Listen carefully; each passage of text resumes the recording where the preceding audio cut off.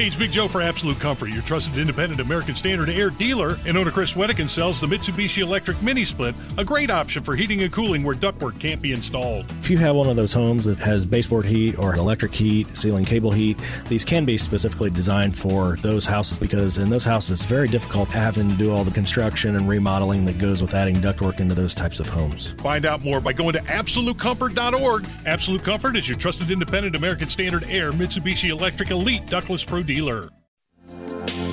Lady in red. Woo! Yes, she is. Coming out of like a locomotive today.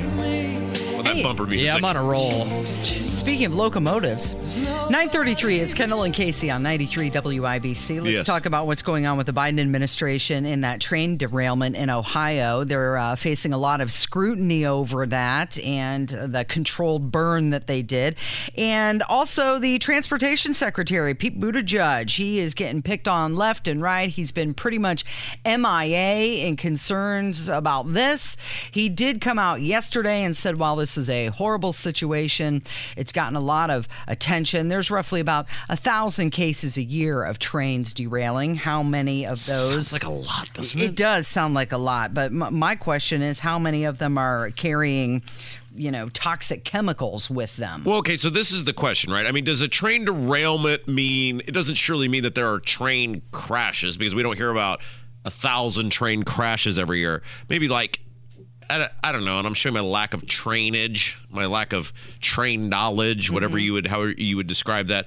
Like, there's just like a hiccup on the train, or I mean, there's surely not 1,000 train crashes a year. No, goes off the rails, but then gets back on. Yeah, I don't know. That's what I'm asking. I'm not an expert in train engineering, but I got to imagine. My buddy Lewis is a train expert. I should ask him. Yeah.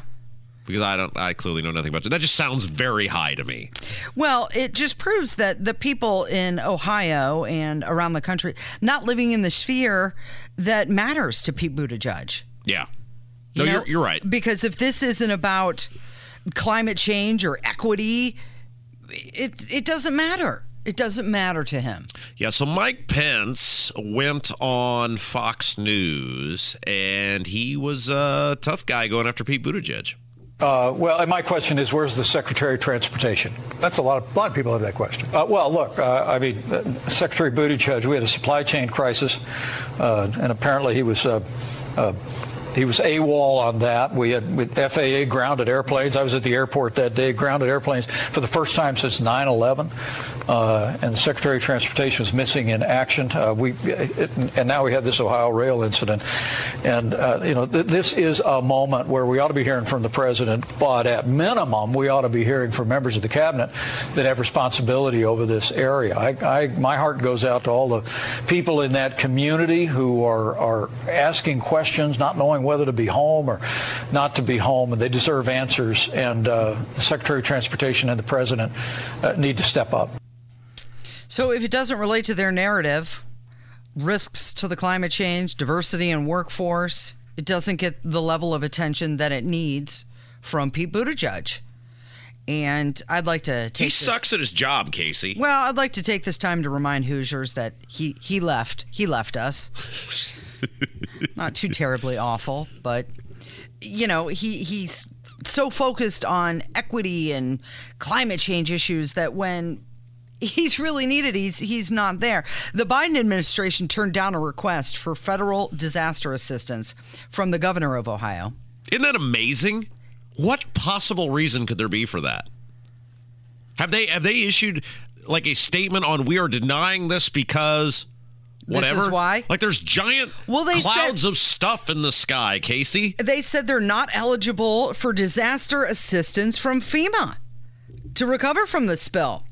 So FEMA only helps out when it's an act of God, like a hurricane or a tornado. They don't help out when it's an act of transportation. Well, we were talking about this off break. getting ready to pay my taxes, as I do every year. And I know here in Indiana that the new motto of the Indiana Republican Party is shut up and pay. And so they were kind enough to invite me to do that again this year. So thank you to the Indiana Republicans for an ever-growing level of taxation. And I'll be giving them some more of my money. But do you ever stop and just ask yourself, where does all the money go? Like, where does it all go? It's not going to these poor people in Ohio. Right. If there's a giant cloud of stuff in the sky, right? Like, everybody's seen the pictures. Where does the money go? I'm talking state level. I'm talking national level. Where does it go? What does the state of Indiana actually do with the $40 billion plus that this budget's going to be? Where does it go? Who's more responsible here? Our roads suck. Our roads suck. Our public education system is a disaster. Where does the money go? What do these Republicans do with it? It's in a surplus fund. And then let's extrapolate that out to the nation, Washington, D.C., the U.S. Congress. Where does all of that money go? Where? What do these people do on a daily basis when there is a colossal train crash and giant clouds of stuff in the sky and people are suffering and no help? Who's more responsible here? Is it Norfolk Southern or is it the government? Shouldn't it be kind of in tandem? Shouldn't they be working together?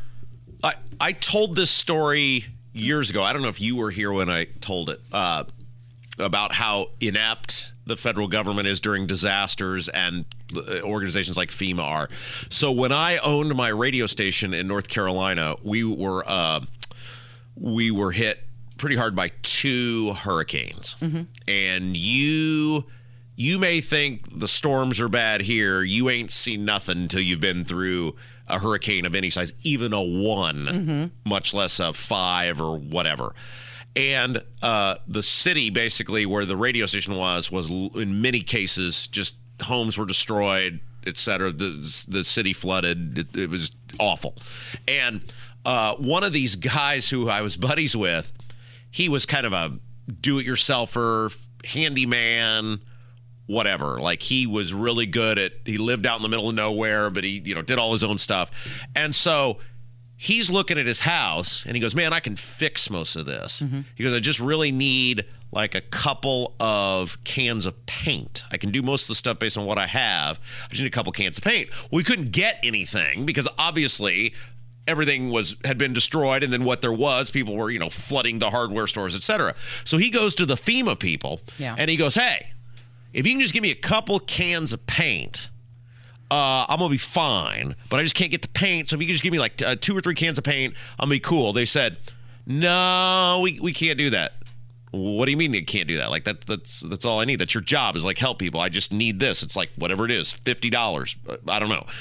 Nah, your house isn't safe to live in, so you're going to have to go stay in a hotel, and we'll set you up to stay in a hotel. And this guy goes, I don't need you to pay for me to stay in a hotel. My house is fine. I can fix it.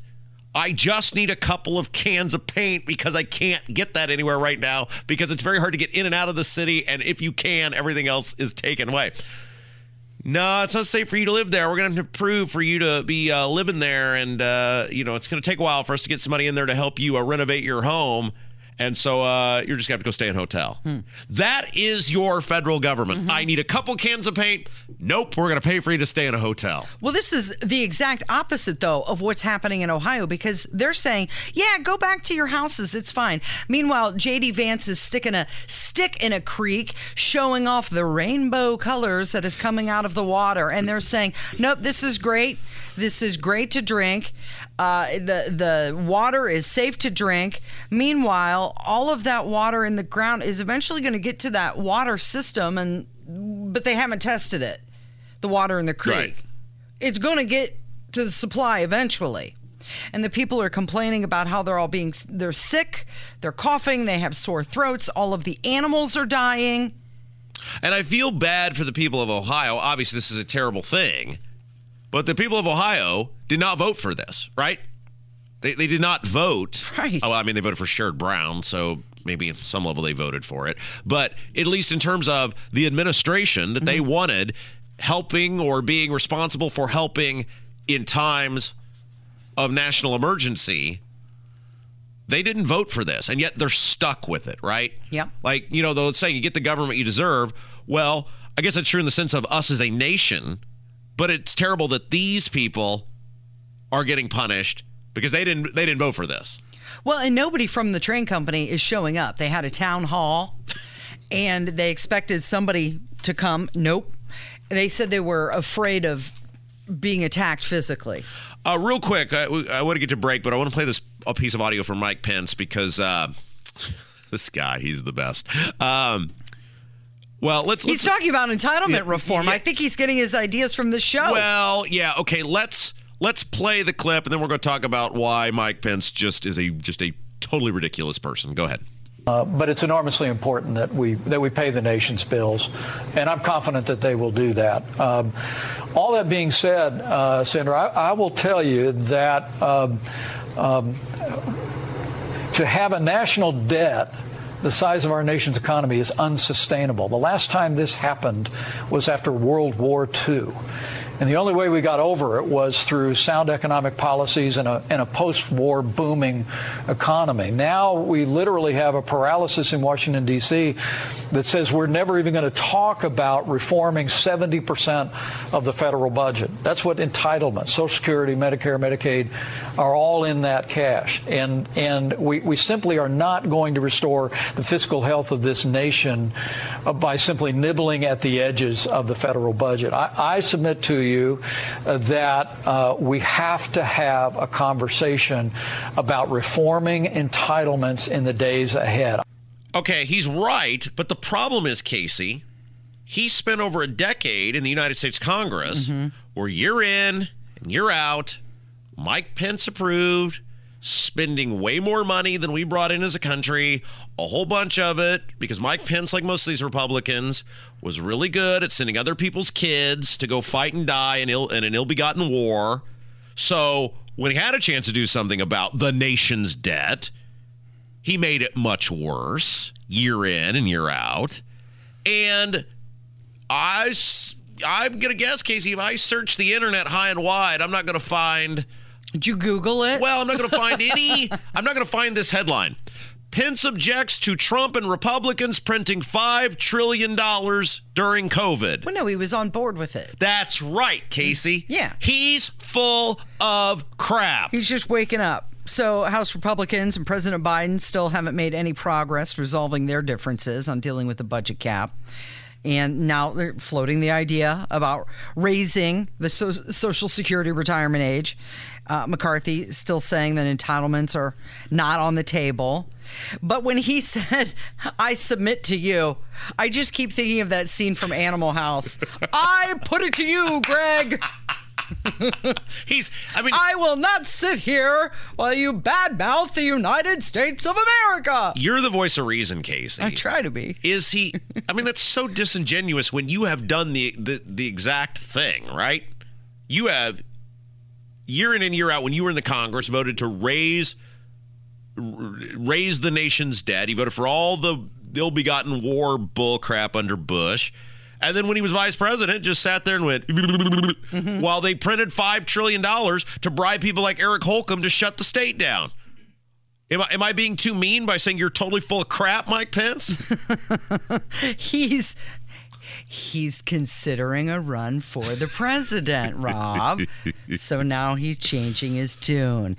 It's 9:46. It is Kendall and Casey on 93 WIBC.